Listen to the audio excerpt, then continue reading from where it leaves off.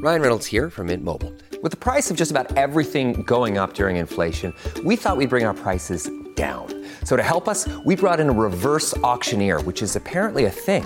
Mint Mobile Unlimited Premium Wireless. How to get 30, 30, bit to get 30, bit to get 20, 20, 20, bit to get 20, 20, bit to get 15, 15, 15, 15, just $15 a month? Sold! Give it a try at mintmobile.com/switch.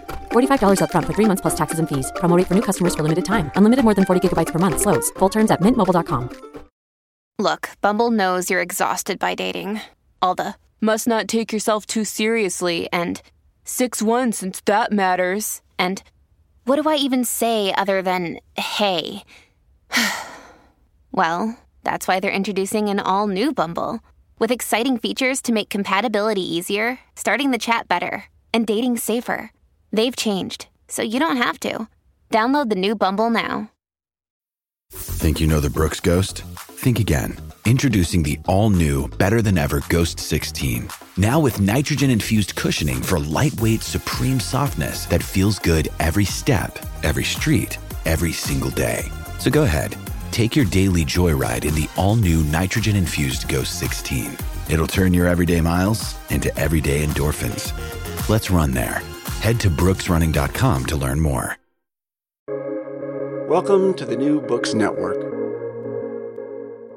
Hello, everybody. Welcome to New Book Network's Disability Studies channel. I'm Bing Wantian, the host of this podcast. I'm delighted to invite Dr. Raffety to join us and talk about her new book, From Inclusion to Justice, Disability, Ministry, and Congregational Leadership. So, Dr. Raffety, could you briefly introduce yourself and your research to us, please? And why are you interested in disability studies? Especially, what brought you to this field? Sure. Thanks so much for having me. I'm Erin Raffety. I currently teach at Princeton University. I teach a course actually on disability justice in the writing program there. And then I also do research with Princeton Seminary with congregations. And I'll start with this question about why I'm interested in disability studies, because it's a bit longer of an answer than this particular research project. But I did my field work when I was a PhD student in China, and I was studying foster families. And when I went to China, I didn't realize that the majority of foster families that are raising children, especially for international adoption in China today, are raising disabled children. So that was a whole ethnographic surprise, if you will, for me in my field work, that the children that I ended up spending a lot of time with were children with cerebral palsy, with autism, with Down syndrome. And so it was kind of this education in the field. And when I came back and I was writing up my dissertation, then I had to kind of, you try to do your general's exams before you do your field work and study everything you need to study. But I had to do all of this research into not only disability and disability studies, but disability in China. So I learned a lot through that experience. And that was the subject of my first book, which is called Families We Need, which is all about those foster families in China that play that important role in raising disabled children. And, many of those disabled children are adopted abroad as well. So there was kind of this international component to it. After I came back from China and doing my field work and started to teach, I had a child of my own, and my daughter happened to be born with a progressive genetic disease of the brain, which was a surprise to me and my husband. But being in China and spending all this time with these families is actually what inspired us to become parents. And the children that I had in mind when I became a parent were the children I knew with disabilities. And so I was really prepared in a lot of ways, I feel like, to become a mother to a child with multiple disabilities. And although my daughter was born with a pretty serious disease, she's 9 years old today, and she is really thriving. She uses alternative communication methods. She uses a wheelchair to get around. She has a lot of medical needs, but we live close to a wonderful children's hospital. And so she has also been a great teacher for me when it comes to learning about living life with a disability. And then I am ordained as a Presbyterian pastor. My master's is in divinity. So after my daughter was born, it was pretty clear to me that it was going to be very difficult to continue to do research in China and go back and forth with a child with medical complexity. So I started to, because I was a pastor, notice all of these needs within churches, not just to better support disabled people, but to better understand disabled people and to maybe change some of the ways we do ministry. And so my perspective in this research in this book, comes from a couple places. Of course, I'm a researcher, I'm a cultural anthropologist, and I do human subjects research, but I'm also a parent of a disabled child, and I'm a pastor. So it's kind of an intersectional research project in that way, because I play multiple roles. As we studied 11 different congregations for this book and studied their ministries with people with disabilities. Thank you for your sharing experience. So could you explain to us how ableism is embedded in social system and in the church, so that people with the disabilities have to work all their lives to fit in? Can you give us some examples, please? Yeah, that's one unique perspective in my book, is that the field of disability theology, which, some of the different kind of perspectives I'm taking in my book, I am a practical theologian that uses like ethnographic research methods to study the church. But because I come out of anthropology, I also have a lot of dialogue with disability studies. And one of the things I don't think we talk enough about in theology of disability is ableism. Like, we don't even say the word ableism in theology of disability a lot. And we definitely aren't saying it in our Christian churches. So I think that's what I was trying to do in this book, is kind of really introduce churches to even the concept of ableism. And as you just said, to explain that ableism isn't just one-off discrimination against disabled people or individualized discrimination or prejudice, but that the systems that we have are really not set up for disabled people. And you can see that in the cases of like healthcare and education, how even the term special education, right? The idea is like, oh, when education is for, quote, normal people, it's education, but when it's for disabled people, it's special education. And so the implication there is that disabled people are somehow abnormal, right? Or there's something wrong with them.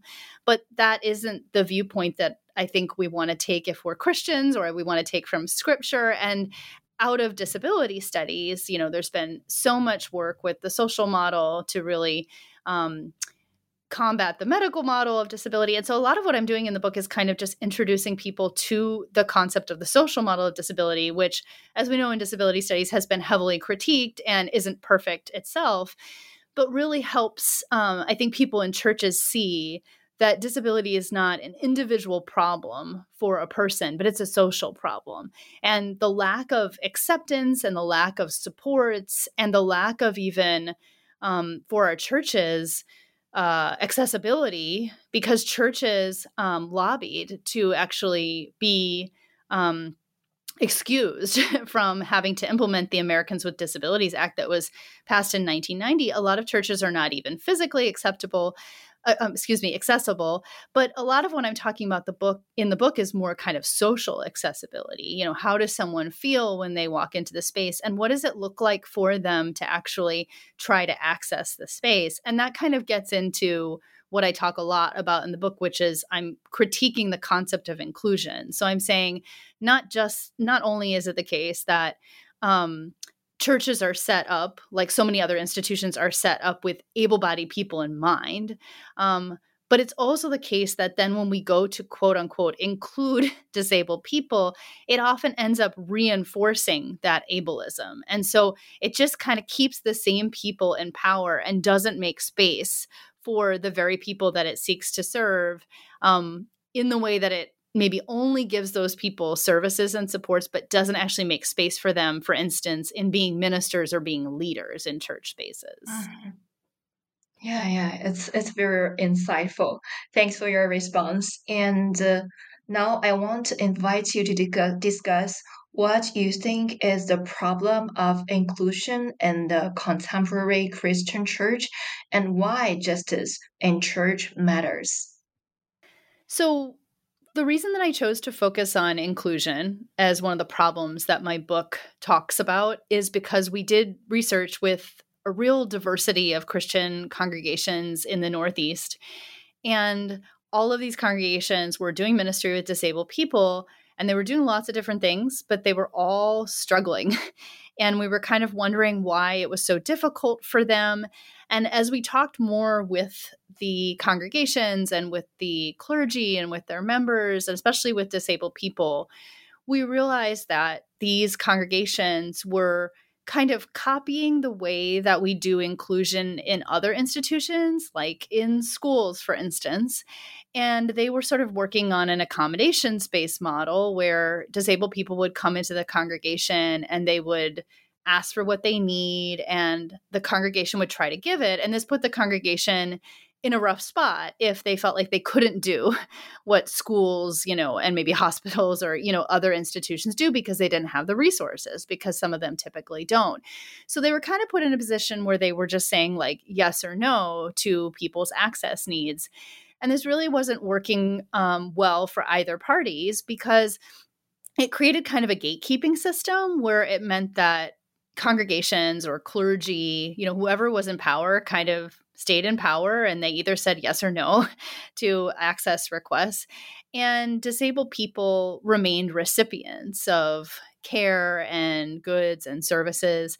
And I talk about in my book how this becomes a transactional model of ministry, and it leaves people feeling really unsatisfied, because that's not really what we're called to do in churches. We're not just called to give people goods and services. Everyone in, Christian congregations is, and Jesus calls everyone into ministry and leadership. Like Jesus disciples everyone has a role. And the problem in this case is that inclusion kind of keeps the people in power. And it sort of assumes that the way churches are, which is unfortunately able-bodied, like you don't see a lot of churches that are led by disabled people, that's just kind of the way it is. And I think when Jesus is talking about justice, he is talking about a radical inversion of the way power looks like, not just in our society, but even in our churches. So, when Jesus says things like the last shall be first and the first shall be last, like what if he really means it? And then what does that look like for us in our churches if we're going to seek to follow Jesus toward justice?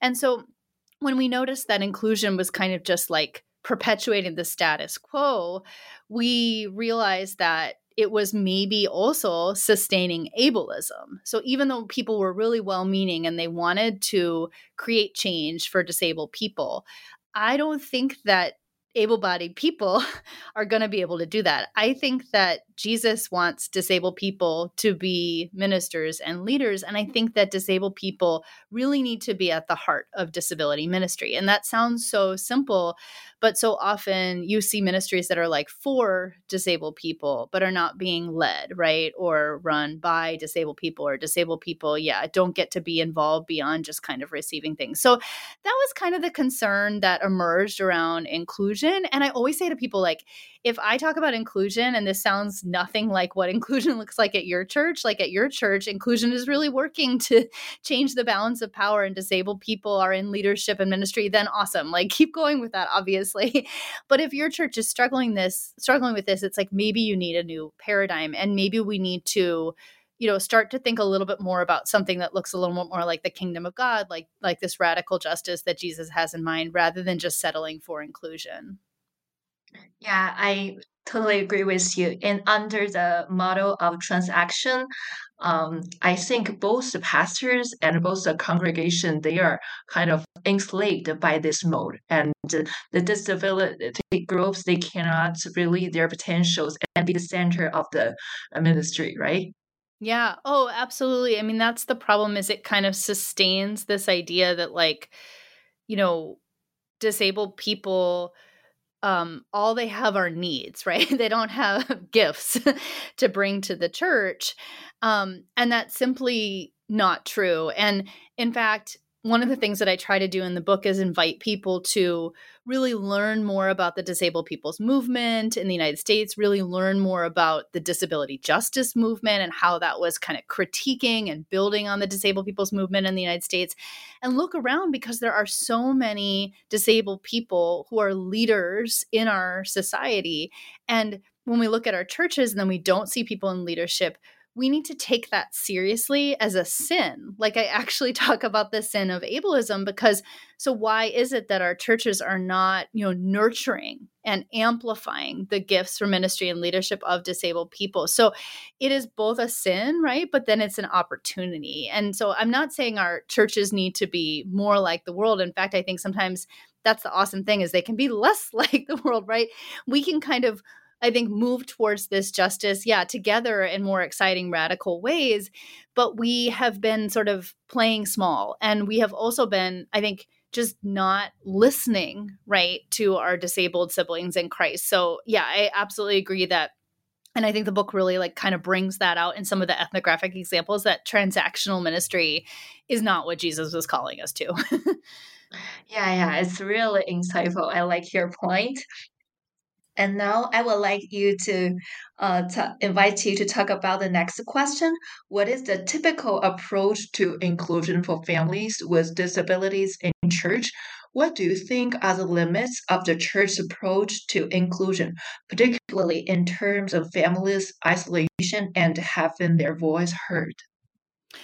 Yeah, thank you for that question because that hopefully helps me illustrate a bit more what this looks like in practice. Because like I said, I think churches are so well-meaning in this approach to inclusion. And I think that they're really stuck too, and that they're trying something and it's not working and they can't figure out why. So an example of that in the book that I talk about is when I learned alongside a Catholic parish named St. John Chrysostom about how they kind of did these listening groups and they sat down with families in their church. And these are families with disabled members, and they asked them what's working for you, what's not working for you. And they really tried to listen in and understand where they were coming from. One of the things that they heard over and over is that families and disabled people felt really isolated. They felt really alone. And one of the things that I talk about is when we're working with a model of inclusion, a lot of times what happens with that is the church thinks, okay, so we're in charge, we're in power, we can do something about this isolation. How do we solve it? How do we fix it? Okay, we're going to get this family services. We're going to connect them, right, with all of these community services, or, we're going to better kind of integrate them into the school. That's what they're saying, right, when they feel that they're isolated. But when I was sitting alongside these family members and seeing them talk about the isolation, I could see the tears in their eyes, and I could hear how tired they were. And as a pastor, what kind of occurred to me is they were saying, I'm really hurt and I need someone to bear witness, to my pain. And yes, ultimately, getting connected with services could be part of experiencing healing in that pain, but actually just having another person, witness that pain. And then I talk about, and this kind of gets to, I know you have a question about lament, but I talk about how important it is in the Christian tradition for us to not only bear witness to that pain, but for us to kind of come alongside people in their pain. So the reason someone feels isolated is because they are sad and hurt and they're alone. And so simply by saying, I'm so sorry that you're in pain. And this is what happened at those listening sessions is people just let people talk. And then they would say, I didn't know that. I'm so glad that I now know. Thank you for sharing. I'm so sorry that you're in pain. It created space for people to tell their stories as they are and to be, attended to as human beings with dignity, which I feel is the heart of Jesus's ministry. And I think that sometimes we're playing too small as the church. We're thinking we'll just get people services. It'll be fine. But for that power dynamic to change, it has to start with listening, right? It has to start with understanding where someone is really coming from, not just thinking about their pain, but even kind of experiencing it with them and showing them I'm willing to sit here with you in the suck, in the hurt and all those things. And I know that that's the first step toward us working together. Yeah. It's really insightful. I think it's really important that just to sit down with them and listen to what they're experiencing and to live with them and to be happy with them together. So, what you just talked about remind me about um, perspective or lens called WPR. That is mean that means what's the problem represented to be. That means um, uh, a lot of things going on there. They are treated like a problem. So a lot of Yes. people just think, "Oh, it is a problem, so let's get to solve it." But however, it is not about to solve a problem. So the disability group, they are not the problem to be solved. However, they are the person, they are beloved by God. So they are in the center of the ministry. So they are really the people you need to sit there and listen to them. That is such an important point, and I'm so glad that you said that because I think that's one of the on the first couple pages of my book, it's like people are not problems. And you're absolutely right that when we're trying to quote solve the problem of disability, it's like what are we even doing? Because Jesus is in ministry with disabled people, values disabled people just as they are. There isn't a problem to be solved here. The problem to be solved, I argue in the book, is ableism, right? And then it's the approach sometimes, this approach of inclusion. Exactly. So that becomes the problem for the church, right, to grapple with.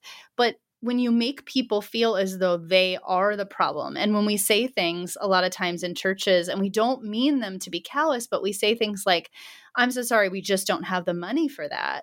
What disabled people hear is, you're not a priority. I don't care about you. And so this is where actually jumping forward to either try to solve the problem or saying you can't solve the problem, like you said, it just makes someone feel like they indeed are the problem. It doesn't make them feel listened to, or like you said, it doesn't make them feel like they're even a person, which is why I think so many disabled people do not come to church because that's the way they've been treated. Yeah. Thanks for your answer. What do you think of the essence of lament in the Bible, like the lament of Job, lament of Canaanite woman, the lament of Bartimaeus? How does the essence of lament relate to calling and ministries of disabilities in current churches? Yeah, so I wrote this book. I did the research of this book in fall 2019 and winter 2019 and into the winter of 2020.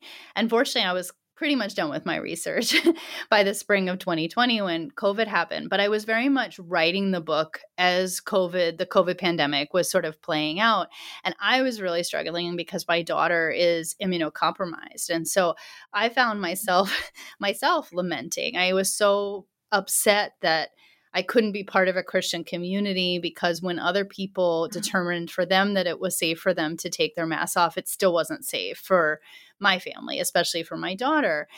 And so as I was wrestling with what I was seeing happening in churches, I could see that disabled people for, decades have been so clearly lamenting their lack of access and have been crying out and saying, this doesn't work for me. Or as you just said, you're making me feel like a problem and I'm not a problem.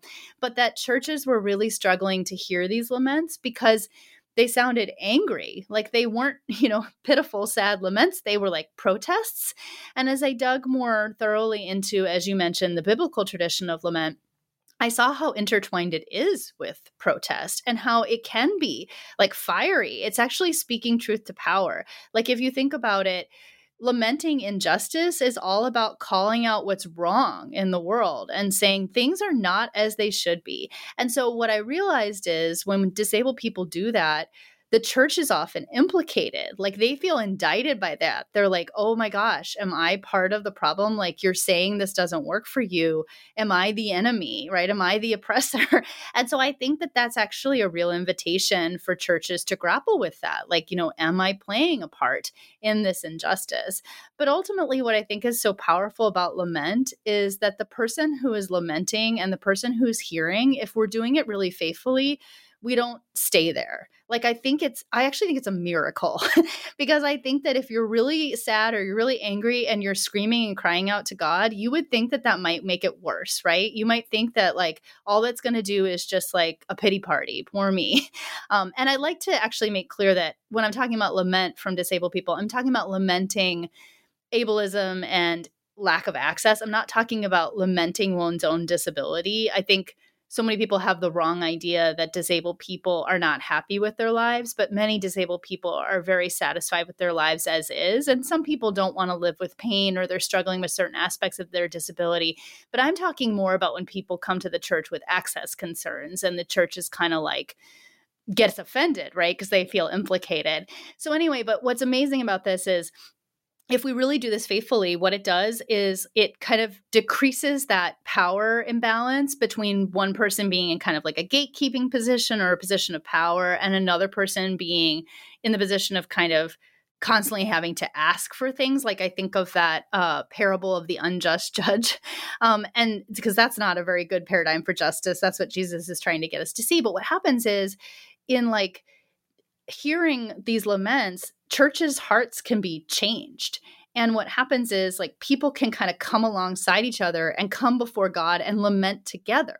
And when that happens, like disabled people can see the church. So the church is basically saying like, we have made mistakes. We don't have it right. I'm sorry you don't feel included. This is not okay. And then together they're crying out to God. And then together we can work towards, right, some of these solutions that we want, and disabled people's hearts and concerns are honored. So that I just found so much beauty and power in the practice of lament. And, it's something that like we don't do a lot in our churches. Like we kind of like to sing like praise songs, but we don't really like think about protest as being faithful. We don't really think about the Psalms of lament, Job as being, role models. But I saw this incredibly like brave thing that disabled people are doing and this opportunity for the church to listen.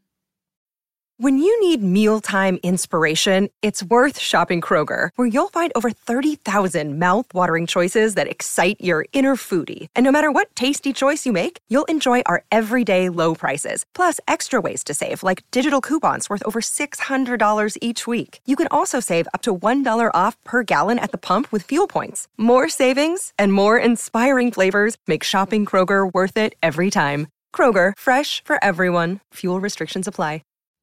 Yeah. I think in the lemons, there's power, and they are very pure power to unite all the parties together. Yes, to make things move forward. Thank you.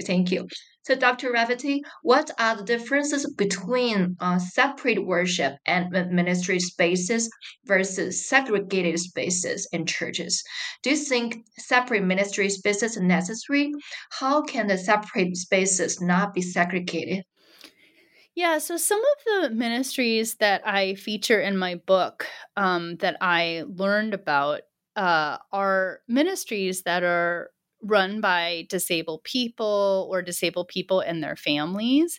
And so I'll give you a couple examples of those. One of those, for instance, in New Jersey, the ELCA, the Lutheran churches in New Jersey, have developed a really cool ministry called Joyful Noise. And it's a worship service on Sunday afternoons, typically like once a month, that is geared towards disabled children and their families. And it allows disabled children to move about the sanctuary more freely, to cry out and be louder, to have a sensory space that they can go if they need to be quiet, to participate more and to lead more in the service than like sometimes they typically get to. And I talk about how some people really bristle at the idea of a separate service like that because they think it is segregated. But I draw on a lot of literature from politics and community organizing, and also from, different racial affinity groups to talk about the fact that there's a difference between segregated spaces and what I would call these spaces, which I would call these spaces, what they call them in literature is free spaces, because what's happening in these spaces is disabled people are able to not just participate, but lead. And the problem is in some of the traditional spaces, they're not able to lead.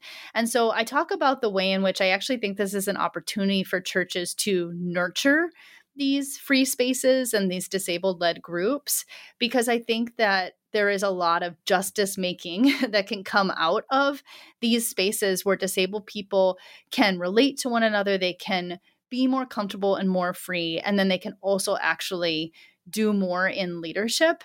And one of the examples I give in the book is that in this Joyful Noise service, children were serving communion. Disabled children were helping to serve communion, and their siblings who weren't necessarily disabled were there. And they were like, well, why aren't we all doing this in the typical service? Like, maybe on Sunday mornings I could help, serve communion in the regular service. And so that's an example of how these disabled-led spaces can be more progressive than traditional spaces, and then can kind of progressive, I think, work of the Spirit in those disabled-led spaces can filter over into traditional spaces. So in this way, I feel like it's a real misnomer to see them as separate or segregated. And I think there's actually a lot of incredible work that the Spirit can do if churches can nurture these ministers and leaders, these disabled ministers and leaders who feel called to develop something like this. So for instance, the Joyful Noise service, it actually attracts families from all over New Jersey who are struggling, right, in their more traditional spaces. And I think it's also kind of a little bit of an eschatological challenge. We have this hope when we get to heaven that these divisions between us will be healed. But we know that we're not there yet. And so I actually think there's a lot of faithfulness in kind of saying, for instance, for a church saying, I'm going to let this disability activist group meet in our basement for free, right? Because we believe in what they're doing and we think they have a lot to teach us, right? So it's not, so the difference between these, I mean, if a group of able-bodied people in a church is we want to set up a disability ministry for disabled people, I think that is a segregated ministry. And I don't think that's probably going to bear fruit, because that isn't a space, right, where power is being shifted and where disabled people can minister and lead. But I think when disabled people come to church leadership and say, we have a vision, right, for this thing we want to do in the community, or we feel called, right, to do this or that, and it doesn't yet work in the traditional space, I think what we have to do is hope and trust that the Spirit is working to kind of continue to heal us together, and to trust that disabled people know what they need, right, in terms of saying this space really serves us for now. Yeah, thanks for sharing. So it's important to have a free space to unite the disability people together and unite them, and let them lead a leadership and make their voice heard and play their role. Thanks. So, Dr. Raffety, in your opinion, what is the problem with the current Christian leadership model through the theological lens?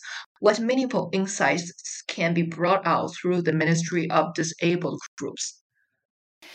Yeah, I feel like my book only kind of scratches the surface of this, but I felt it was really important to put this critique in the book, because right now in theological education, the term leadership is so popular. So many seminaries are developing curriculum and programs to train up Christian leaders because they realize what an impact Christian leaders can make on society. But I worry that in those conversations, as I studied them, that disabled voices really aren't present. And in fact, if you look at theological institutions, there really aren't a lot of disabled students or faculty or community members. You could argue that theological institutions are pretty exclusive, unfortunately, that they're really not very accommodating when it comes to disabled people in the first place. So one of the things that I'm thinking about with this is that I worry that conversation around Christian leadership is too insular, that the people who need to be at the table, disabled people, are nowhere even near the conversation. And so, the conversation is kind of just reinventing itself with the same people and the same paradigms. And as I looked through the literature, I noticed that, a lot of Christian leadership is focused on competency and efficiency and creating a non-anxious presence and being self-differentiated. And much in the way feminist scholars and other Black scholars and minority scholars have critiqued some of these paradigms as, pretty capitalist and kind of out of more white spaces. I had the same concern that they sort of reflect concerns of like we would say like a normate, a normal bodied person, and they sort of assume all these things about leadership. And so I was really excited by the time that I got to spend with disabled leaders in the church and the way they were kind of really disrupting some of these norms in being more collaborative, for instance, in their leadership styles, and being more networked in their leadership styles, in misfitting, to use Rosemary Garland Thompson's term, disrupting kind of the paradigms of leadership, but I think in a lot of really good and productive ways, and kind of exposing that if what we're doing in building up this like industry of Christian leadership is creating these like boxes and these pedestals, right, that people have to fit into, we're definitely not going to see more disabled leaders in churches. And that's my kind of bottom line and goal is like, I want to be in churches that are full of disabled ministers and leaders who feel really nurtured and amplified, right, by the people around them. And we just don't see that. And so I was just really asking this question in the book is kind of like, is the Christian leadership, industry kind of thinking of and only serving a particular kind of leader and trying to introduce other kinds of leaders and push a little bit against some of the normativity in these spaces? Thank you very much. I think it's as hearing what you just talk about, I think it just running the ministry of disability is not just to run a business of like the very normal mode. It's about using the creativity and the power of Holy Spirit to let more disability groups to get involved in. Thank you. So for my last question, it is in your research process for this book, faced with IRB, that is Institutional Review Board conventions, why do you keep some research subjects' real names rather than follow the regular routine for anonymity? Yeah, this is, I think, a good story. So we went into the research, and I went into the research doing it the way I typically do in telling research subjects that they would have full anonymity. And that's a really important move to make people comfortable. And then, also to make sure that people, don't feel you just want to be honest, right, about the way that you're using the research. And that's kind of the typical way that we do things. And, there is a history of, unfortunately, research exploiting disabled people, right? So these were concerns that we had when we were doing the research, is that we really wanted to be mindful of the ethics. However, as we got further into the research, people with disabilities were saying to us, you can use my name, please use my name. And one of the things that I was realizing is that if this book is to like really amplify the ministry and leadership of disabled people, it would really be not faithful to not use their names, because then people can't see them and they can't even like follow up with them. We have a lot of churches that are doing really good work, and I wanted them to be seen and recognized. And it reminded me a lot of one of the scriptures that's really at the heart of the book, which is when Jesus calls Bartimaeus to him and calls Bartimaeus by name. And that is such an important story, because unfortunately, so many disabled people are not named in the Bible, but Bartimaeus is. And the thing that I talk about a lot in the book is that we sort of often stop with this miracle of healing because Bartimaeus regains his sight. But the other thing that happens in this story is that Bartimaeus, it says, follows Jesus on the way, which means like he goes with Jesus and becomes a minister and becomes, part of his ministry.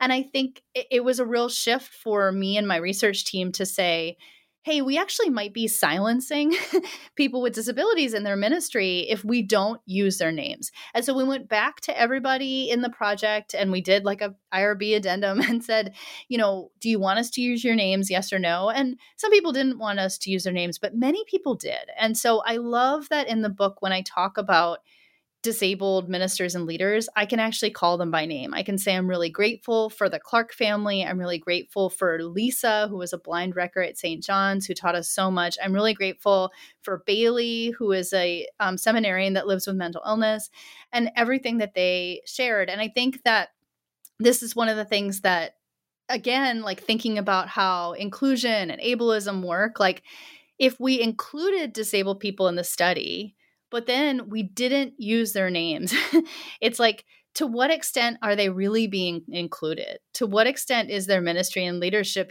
really being amplified? And so I felt like really coming face to face with my own ableism as a researcher and saying, like, I just do things the way I do them because I've taught that they're right. But disabled people are teaching me that when it comes to working with marginalized populations, I may need to learn something from them in order to do the research more ethically. And of course, like at the heart of this book is all about justice, right? So it's like, in order for us to actually experience justice in the space of the church, I think that able-bodied people need to nurture and amplify the ministry and leadership of disabled people. And this was an example of how we could do that by using their names. Yeah, it was really beautiful sharing.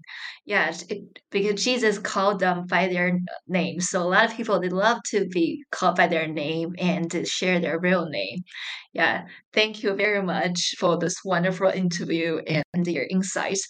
I think many people will benefit a lot from this interview. Thank you, Dr. Raffety. So Thanks today so we much will for finish having me. here.